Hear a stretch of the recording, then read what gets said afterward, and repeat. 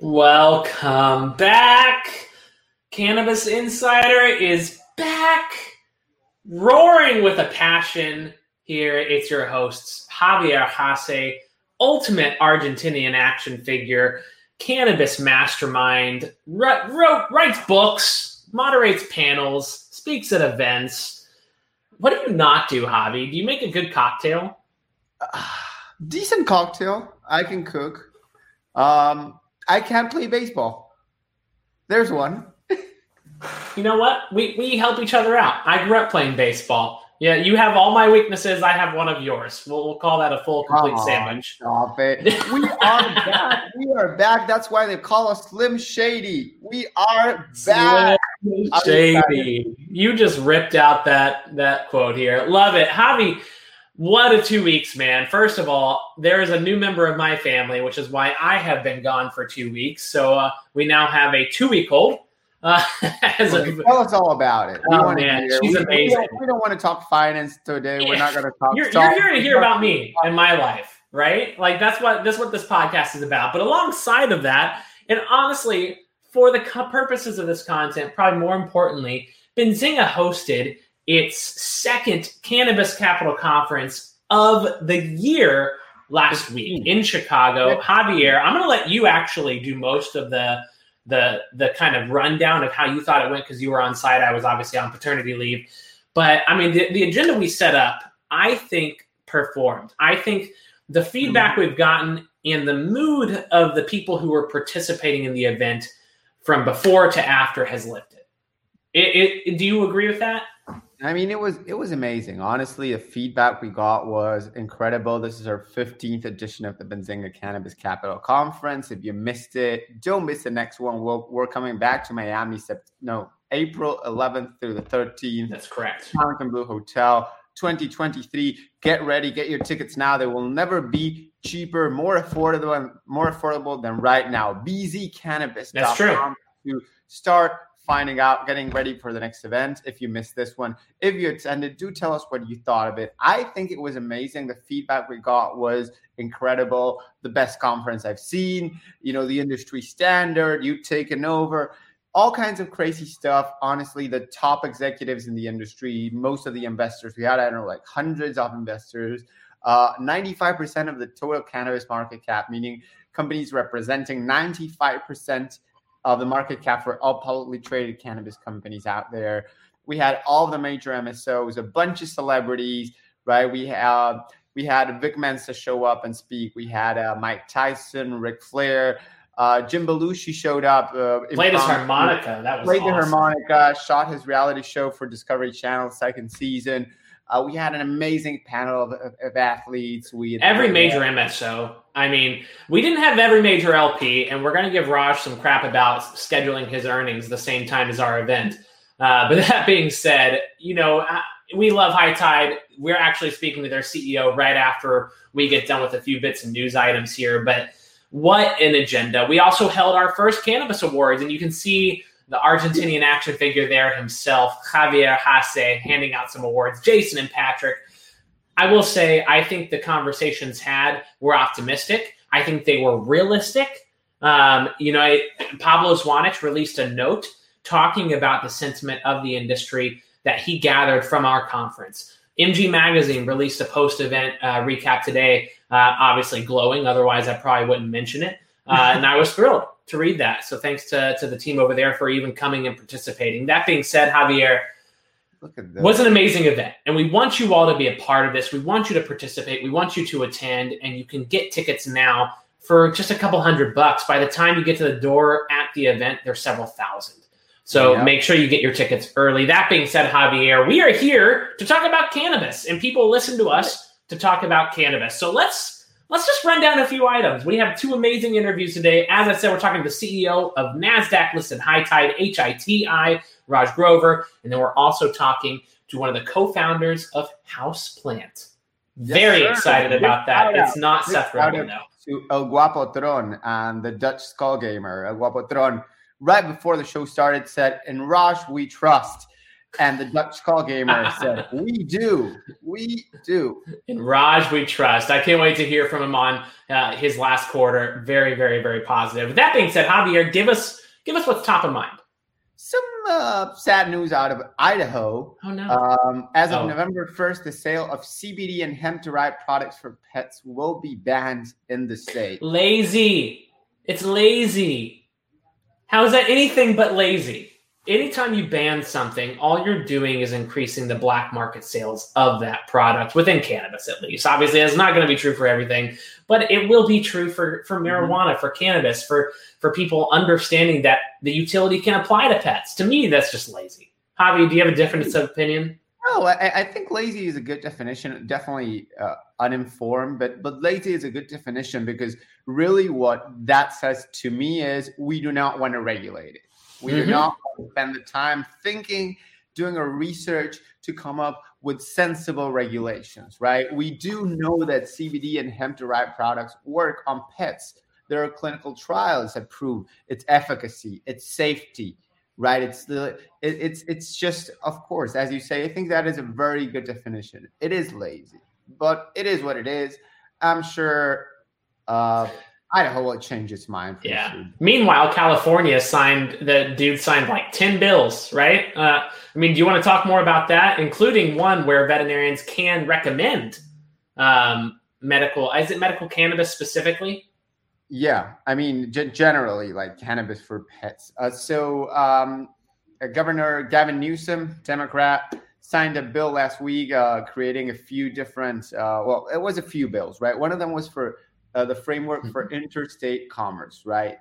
As you may or may not know, I'm sure most viewers do know that because cannabis remains a federally illegal substance, considered a Schedule I narcotic by the DEA, there is no interstate commerce. Even between two states that are fully legal, they cannot send cannabis from one state to the other because crossing state lines still constitutes a federal crime. Mm-hmm. However, the new bills signed by Newsom do create a sort of framework for interstate commerce, allowing California to enter into bilateral agreements with other states that allow for cannabis sales, whether recreational or medical, to sell cannabis or transport cannabis.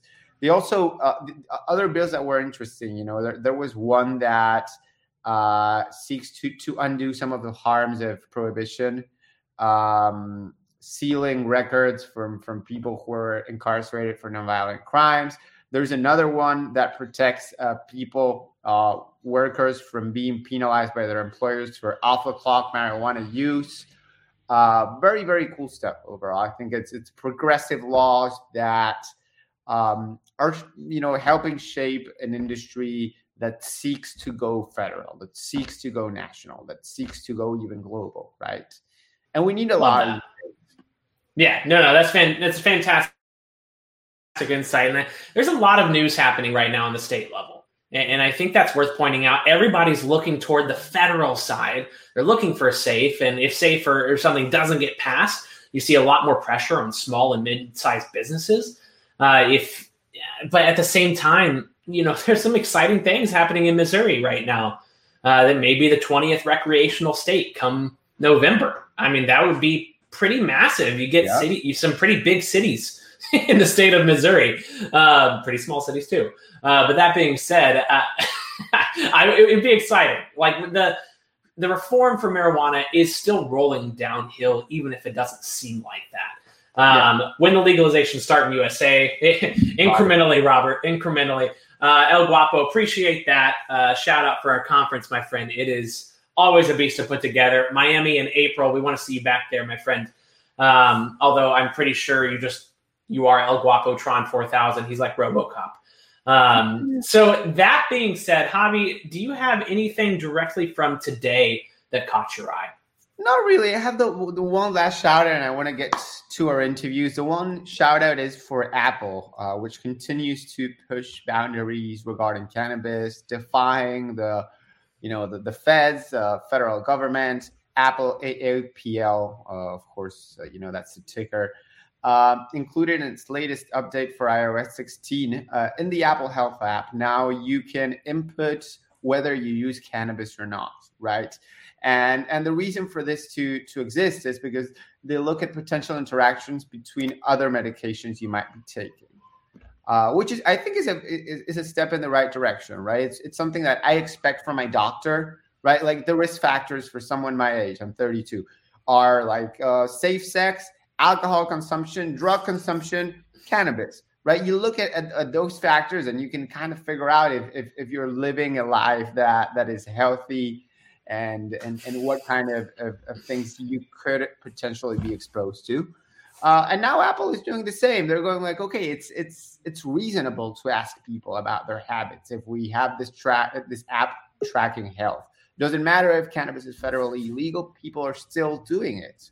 Mm-hmm. So why not track it? So props to Apple for continuing to... Another step to normalize, and that is the ultimate battle when it comes to public education, is normalization and regulatory action.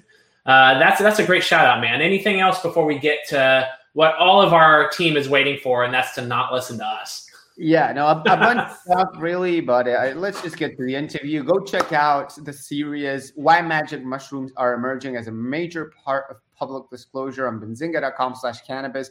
Our great writer, Lara Goldstein, is doing a 4-part series on this. The first 2 articles in the series are out. They look into microdosing, into mushrooms.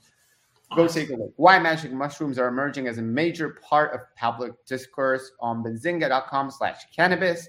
That is it for me. Let's get to our first of 2 amazing guests that we have today.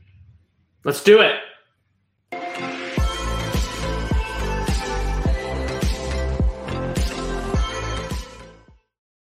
There he is, CEO of High Tide. We have Raj Grover. How are you, Raj? Welcome on. I'm doing well, Elliot. First of all, congratulations on your 2-week-old. Fun times ahead for you. Yeah, it's going to be a sleepless winter, my friend. Sleepless winter.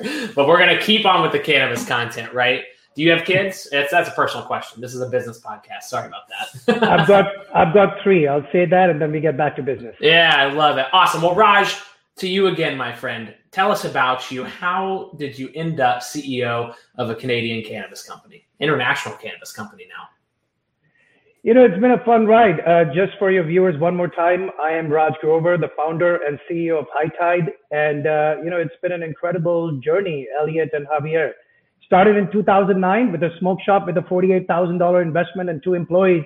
And here we are today reporting our best quarter ever at $95 million in sales. And, 77% increase in adjusted EBITDA. So proud of this execution, but just for the sake of mentioning it, this execution is not new to High Tide. We've been doing it for years. I'm just waiting to finally get noticed. So things are really going well for our company. We are the largest non-franchise retailer in the country with 140 operating locations.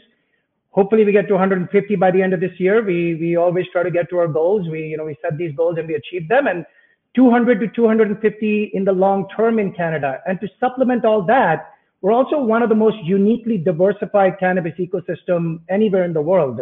We also have 3 of the most popular CBD brands, 2 out of the United States, 1 out of the UK, and we also control and own 3 of the top 5 consumption accessory e-commerce platforms in the world. So all in all, it's a very exciting story, and I'm excited to be here to share all the details with you guys.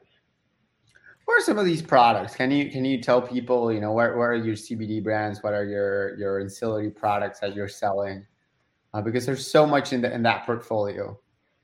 Yes, so we purchased a company called Fab CBD out of Wisconsin, Milwaukee, and we supplemented that with New Leaf Naturals out of Denver, Colorado, and then we purchased another CBD company in the UK called Bless CBD, which is UK's #1 CBD brand.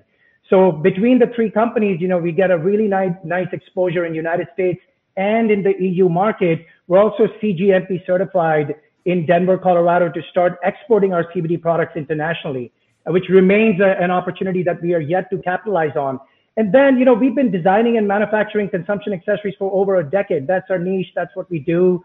And, we also have licensed celebrity branded consumption accessories. So we produce almost 80 to 85% of all consumption accessories we sell, retail and distribution. Wow. We make them ourselves.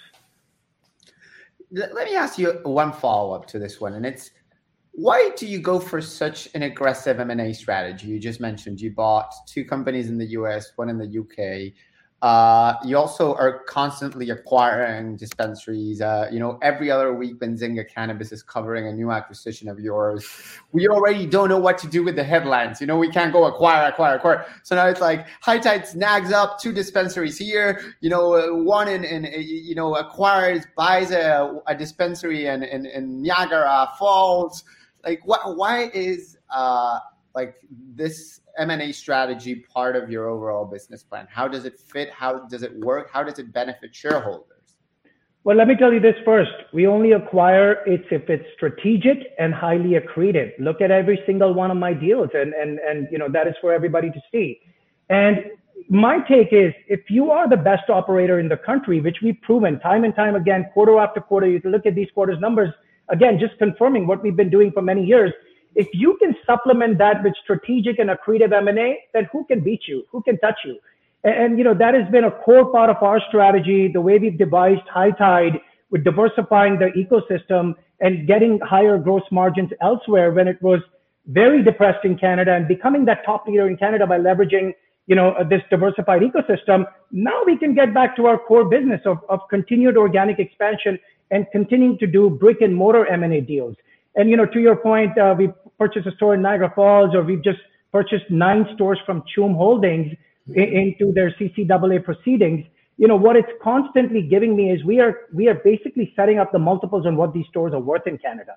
And if I can be the leader and dictate these terms on what these stores are worth and continue to raise, our store portfolio organically and through M&A, and continue to raise our revenues aggressively, then, we are creating shareholder value. And that's for everybody to see. So M&A is a huge part of our strategy. We're not going to stop here. As long as the deal is accretive, we are going to exercise on it. Beautiful. And that's how you keep such a clean balance sheet. That's fantastic, Raj. So before we get into e-commerce and anything of that nature, because I always find that super interesting, can you chat a little bit about the competition right now in Canada and the state of the Canadian market that you're operating in? It's a bit of a broad question, so respect to that in terms of I'm flinging this on you. But I'd love to hear from you. What is the Canadian market like right now? The Canadian market on the retail side is hyper competitive, right? You've got over 1,700 stores in Ontario now. You've got over 800 stores in Alberta. Alberta only has 4.3 million people. We're the largest operators in Alberta with 75 locations. We're also second largest operator in Ontario with 42 locations.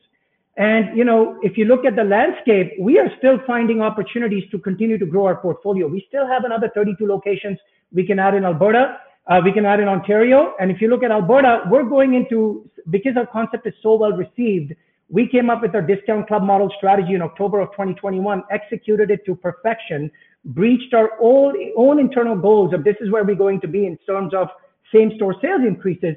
Now that we have the best concept in Canada, we're entering saturated markets, with no fear whatsoever, and we're continuing to clean up that landscape. So although Canada is a very, very competitive market, it is not stopping our upward momentum or trajectory. That's fantastic. And looking outward, just as a follow-up here, these international expansion strategy you have, it differs incredibly so from your Canadian peers. Was that on purpose? Is it just you see value in different aspects and in sectors of the cannabis space because you're in CBD, you're in ancillary products? I'm curious as to why there's such a difference between the other LPs and really what you're doing, and it's proving good and beneficial to your credit. Elliot, everything we do at High Tide is on purpose. If you don't have your strategy mapped out, then you're just shooting in the dark. We don't shoot in the dark. Getting those ancillary businesses, well, we were designing and manufacturing consumption accessories, and we're a retail-focused company. So yes, it makes complete sense to own some of the top e-commerce platforms or distribution channels for these consumption accessories. Same goes for CBD. We're the largest operators in Canada with 140 brick and mortar locations. And we can bring these these very well-renowned, well-known CBD brands, global CBD brands, into our stores in Canada. I always say 20-25% of the world's population wants to get high. 100% of the world's population wants to get healthy. So why would we leave if this CBD is just another cannabinoid in the cannabis plant, and there's hundreds of cannabinoids being discovered? Why would we leave money on the table when there's opportunity on that side? But if you really want to drill down deep into our strategy, what others did not notice a couple of years ago, we saw it coming. We saw Canada becoming extremely competitive. Then Ontario does not have distance requirements, and it's the largest landscape in the country. And you have cannabis shops across from each other. How are you going to survive? And, I had a few peers that had a lot more money than I do. They still do. But do they have the execution? Do they have the strategy? And we tapped into that diversified strategy that it's fine. Gross margins are getting depressed in Canada, not a problem. We'll go get our gross margins here. We get to learn about new ancillary business channels, which we are already involved in, leverage that side, fight in Canada, become the leader in Canada, and then you get to pick and choose which vertical you want to really blow up. We have a bunch of different topics to touch on, but unfortunately we have only a couple of minutes left. You reported revenue up 98%, gross profit increased by 54%, gross profit margins were amazing as well. So I'm not going to ask you about that actually, because what are you going to say? Yeah, it's great. Instead, I'm going to do a rapid fire round of questions from the chat. You have 10 seconds to answer each one. First one is from ACJT. Will you consider extending the WT warrants? That is not in my control. We had some investors reach out to us, and we reached out to Toronto Stock Exchange Venture, which is our home exchange. And as per the exchange rules, we are not allowed to provide an extension, as per my understanding. Fantastic. Next one. Can you do another AMA? Ask me anything on Reddit. I'm always ready for an AMA. In fact, I publicly put it out. Let me come up with the quarter, so I'm not hesitating or shy about talking about our numbers. So I can tell you there's an AMA coming up. One more. How could monetizing the club membership impact the bottom line? Example, 20% of 1 million members, $200K at $5 a month or $60 a year. When you're talking about 750,000 members, you're not talking about a small amount of 200,000. We're talking about in the millions. And that is the intention with Cabana Elite. Again, we have been the first to come out with a very well-rounded membership model through Cabana Club. And now we're going to take it a step above and make a paid membership cannabis program. And that is not just happen in brick and mortar cannabis. So, we're really excited about launching Elite in the coming months here. What's the growth rate to Elite? So the growth rate overall to our membership program has been exponential. So back in October of 2021, when we launched our program, we were sitting at around 245,000 members when we shifted to the discount club model. And our customers loved it so much. Today, we have 750,000 members, which is approximately a 200% growth rate. Even if I get a very small percentage of that starting to convert into Elite, we are going to see this rising momentum quarter after quarter of paid memberships. And that's exactly what I'm looking forward to. Fantastic, Raj. This is awesome. Leave us with a few thoughts on the rest of the year. I know you already gave us, a little bit of projection there, but what can we look for from High Tide throughout the remainder of 2022 going into 2023? So look, we're at $400 million of annual run rate trajectory currently. We have 140 stores. We are going to try our best to hit that 150 store number. We're going to come very, very close to it. And, I am hoping to extract over $500 million in Canada alone from a brick and mortar portfolio alone. That might not happen at the end of 2022, but you can call it, in the mid of 2023, end of 2023, we should nicely breach that number. This is how hopeful we are and excited about our model.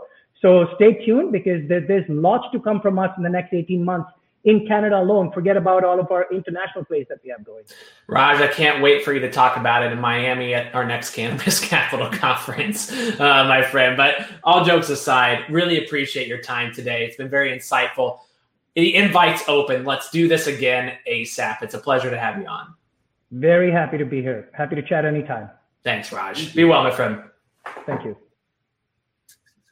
Awesome. Honestly, we finally got to talk to Raj Grover. I don't know what took so long. Hope you guys enjoyed it. Thank you for your questions. We always want participation. Javier, any thoughts before we hit our second awesome guest of the day? No, I'm ready for another guest. Let's hit it.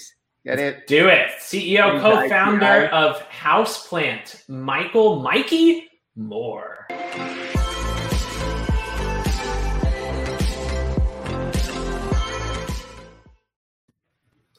Mr. Moore, how are you? It's been a bit. It's been almost a year since we've had the pleasure. How have you been?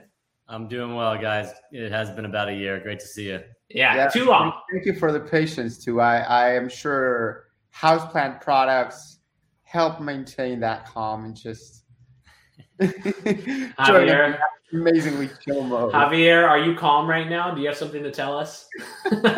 No, seriously, Mikey, it's a pleasure to have you on. My friend, your first time on this show in particular, so it's a custom here. Tell us about you and how you got into cannabis. Sure.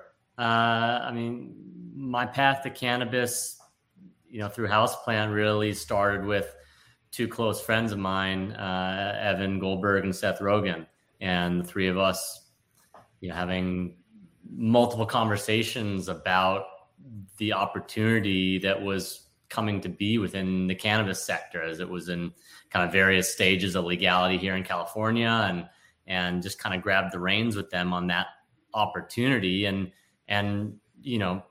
brought some discipline and patience to that process as we just started to study the landscape for a few years and figure out, what we wanted to do within it. So it was really kind of just organic, three close friends that wanted to, give it a go. You have a partnership with, some might say, the ultimate stoner. Why do you choose to not use his name on the brand, right? Like, why do you choose to not use his face? Many of the celebrity brands are very self-referential, right? They will either include the celebrity's name or some kind of a reference to what they do. And here, you just went for a brand that is beautiful, that is cool, that is great in every sense. And then, Seth will pop up here and they're saying like, hey, dude, check out my brand, right? But why this decision to not go, whatever, Houseplant by Seth Rogen, even though Evan Goldberg is involved, even you are involved, right? Yeah, obviously the connection with Seth and his impact on the business and his reach is what creates a real unfair advantage for us to cut through a lot of the noise and competition here, right? But early on, we always spoke about this opportunity and how large it was, and what we felt we had a real advantage in pursuing was our ability to talk about weed and to consumers in a way that others weren't capable of doing. And the greatest data point we had for that was Pineapple Express in the film that the guys brought to the world and succeeded in doing exactly that. And as Seth says himself, more people like weed than like him. As lovable as he is, and as great of a person and public figure as he is, there's a much broader consumer base for cannabis products now and going forward. And so it never made sense for us to restrict it to being just tied to one person. So looking at how you're building this business, and obviously you have a great grounding to it that's probably higher than the vast majority of other brands that get started. What's your strategy in terms of assets, in terms of real estate, equipment, growing your own weed? Like, what part of the vertical integration are you involved in for your company, and what do you own per se, for lack of a better term? Sure. Well, we essentially run two distinct businesses over here. We run a premium homewares business, which we call House Goods, which is the house side of the business. And then we're in the cannabis space on the plant side of the business. On the plant side of the business, we're what is referred to, or what we call asset light. Mm-hmm. We don't have any licenses within the supply chain. We don't own any equipment. We are not doing any task that is required to bring a product from seed all the way to sale. We're not cultivating, distributing, manufacturing. We don't have retail. We spent over a year just in the US alone ahead of launch, picking partners whom we could rely upon to do different parts of the supply chain. And we bring our intense rigor and consumer focus to that supply chain through our packaging, through our marketing, through relationships with retailers, and through our ability to hand select cultivators who can grow the best weed in the state. And so that's how we are set up on that side of the business.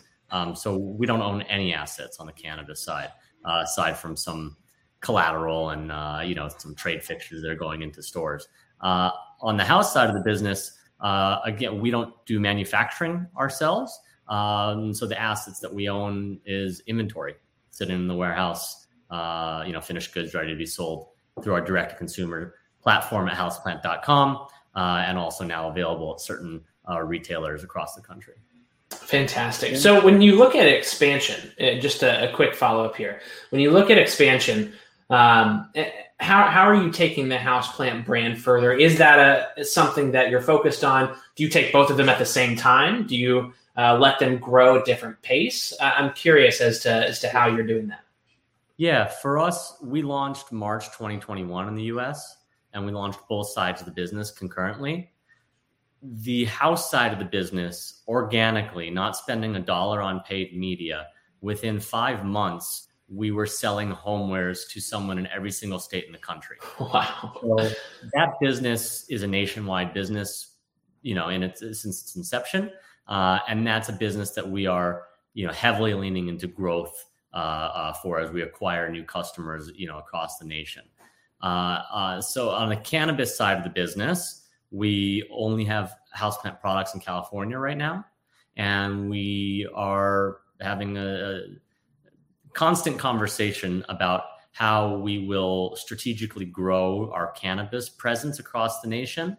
For us, because we are asset light, and because our cannabis specifications, our SOPs are so incredibly tight, and because we have such a focus on the consumer experience and demanding that every single product interaction with our product is perfect, there are only a certain number of markets that we could comfortably go into today. So a market needs to be at a certain scale and maturity in order for us to be able to rely upon a primary group of supply chain, operators, and also have backups for those that all of whom we would be comfortable working with.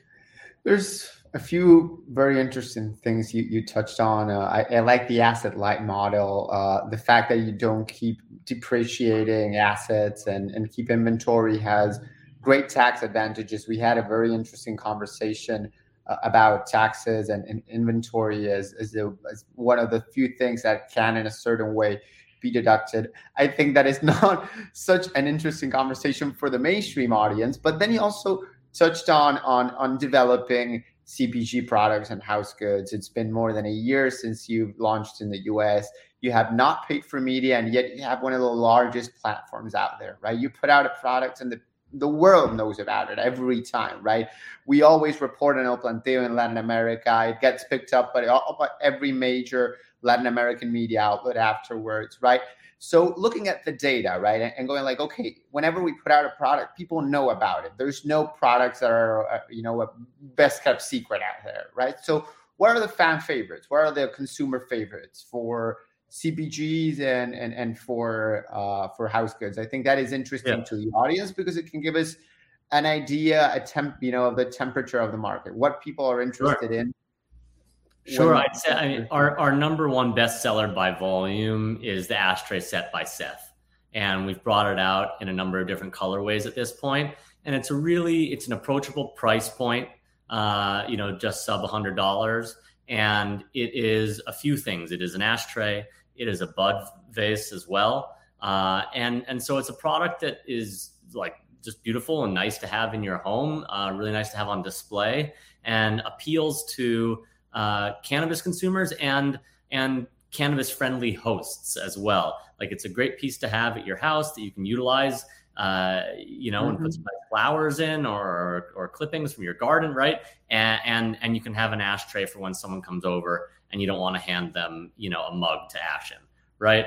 And it has that direct connection to Seth, and because it's designed based off of his own pottery, right? So that's number one bestseller by volume. Some products that have surprised us to the upside this year, I would say the standing ashtray was, when we were making it, we fell in love with it. And what is What is a standing ashtray? Is it like a standing ashtray? Yeah, it would go right next to a chair or your couch. And it's kind of arm arm height, armchair height. And it's a beautiful kind of mid-century inspired furnishing piece. And we knew, it was beautiful as we were making it, and we fell in love with it. And then we just got the marketing of it, the positioning of it perfect, I would say, with a great Fuck Tables campaign. And people loved it. And so that we sold out of, and it will be returning soon. And then concrete was a really exciting material for us to explore earlier this year with our all-in-one rolling tray. And we sold out of all of those. We actually just today announced and made available to the public the possibility to enter a draw for a chance to purchase 197 new all-in-one rolling trays. And concrete as a material, we got such great reception to that. And so in the very near future, we will have some new concrete-based items coming out as well that we're excited about. Dude, all this is so interesting. It's really innovative, and the fact that you're selling out, that people are lining up to buy stuff, but it's not gas, right? It's not something you need, and still people are going like, I'll get into a draw to see if I can buy this. Yeah, what we found is it's really validating for consumers who have wanted nice things for their lifestyle for so long, and finally they're being spoken to in a way that they should be spoken to, and there are products that are being made for them and given as much consideration as products that are made for people that do other things in their life. So I think it's a really validating, exciting experience for many people out there who haven't, who've been embarrassed about and made to feel embarrassed about smoking weed. And it's really validating for us as well, and exciting for us to, get to make physical products and see people, spend their hard-earned money on them and enjoy them. And, the feedback that we get is just really encouraging and heartwarming. Dang. What cool feedback. And honestly, it goes back to the brand side of the discussion as well. I keep going back to that. I'm sorry. But in terms of, the soccer mom, it can also consume cannabis. It doesn't have to be somebody who grew up listening to reggae music. There are different sides to those who consume. So very interesting. Also, the chat, I think they're talking about your Fuck Tables campaign, because I am too. That's incredible. Obsessed with that, by the way. I just want to end with this. We're running way over. Totally worth it. So glad we got to talk to you today. So CPG obviously is the big three letters in this industry when it comes to consumption. And I think everybody who doesn't have a celebrity brand say celebrities don't matter, it comes down to quality. But everybody who does have a celebrity brand, they're like, well, I mean, we started a step ahead of a lot of other brands because of our action with the celebrity. But I'd like to get your 2 cents on the actual brand itself and the actual importance that Seth plays there. But also I want to hear your experience and how it's also necessary to have a good team on your side on, driving the industry forward. It's not just about Seth and what Houseplant's doing. Absolutely. I mean, well, firstly, I agree with everyone who says that it's all about quality over celebrity, right? If your products are not exceptional and don't have a reason to exist, then I wouldn't plan on being here for very long in any industry, but especially not in cannabis, which is so challenging of a sector as it is, right? So quality for us is paramount. And that's why we take such measured and disciplined growth on the cannabis side of our business, is because it's more about getting it right than just getting it done. I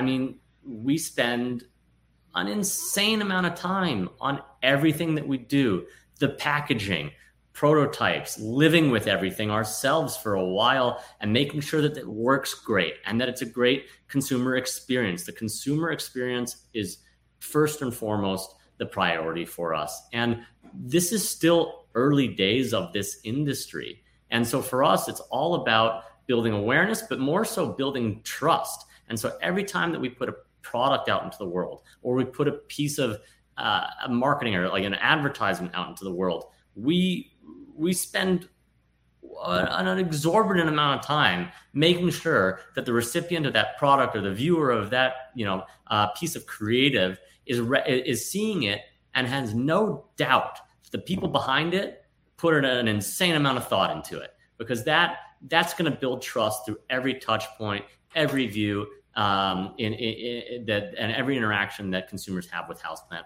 and that will make us a winner long term.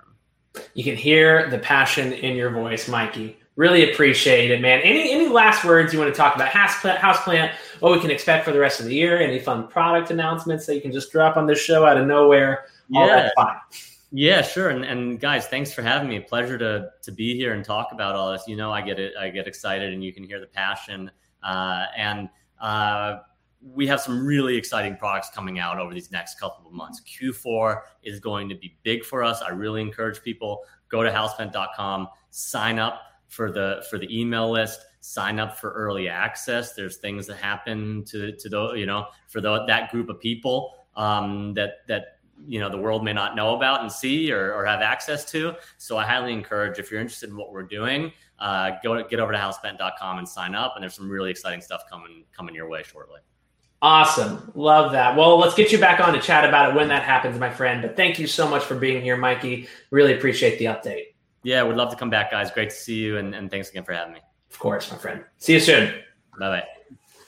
Javier, two amazing interviews today. As always, I mean, these executives that come on this show are crazy cool.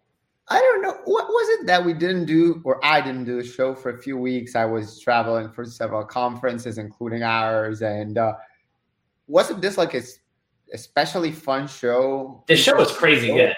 I mean, not because of us. No offense to you, Javi. But we just had really cool guests that had really cool updates. And we also had El Guapotron and Monkey Boy in the YouTube chat, reuniting as father and son.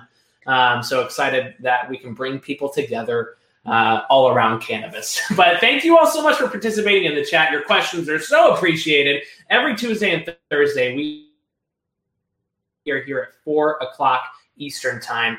Please always join us. That said, Javier, last words to you, my friend. Yes, sir. Just go check out benzinga.com/cannabis for your daily dose of cannabis news. As you know, 40 articles every day. Maureen Meehan, our amazing editor, does a great job. We have Vuk and Nina Stiniak. We have Yelena writing. We have Nico, Lara. I'm sure there's people I'm forgetting here every time. Joanna, but go check out the work. It's amazing. It's super informative. It's easy to digest. It's easy to read. And we're here for you. We're here to serve you. We're here to deliver the news. We have no bias other than the fact that we do think that cannabis should be legal and more looked into, but we have no biases really. That is our service to our readers, to our readership. Hope you love it. Hope you add us to your favorites. Hope you subscribe to our newsletter and come back next Thursday for another episode of Benzinga Cannabis Insider here on YouTube, on Spotify, on Twitter, anywhere you want to listen, on LinkedIn, on Facebook. Just check us out every Tuesday and Thursday, 4 p.m. Eastern, 1 p.m. Pacific. That is it for today. I think Elliot is frozen, so I'm going to close it up here. Peace.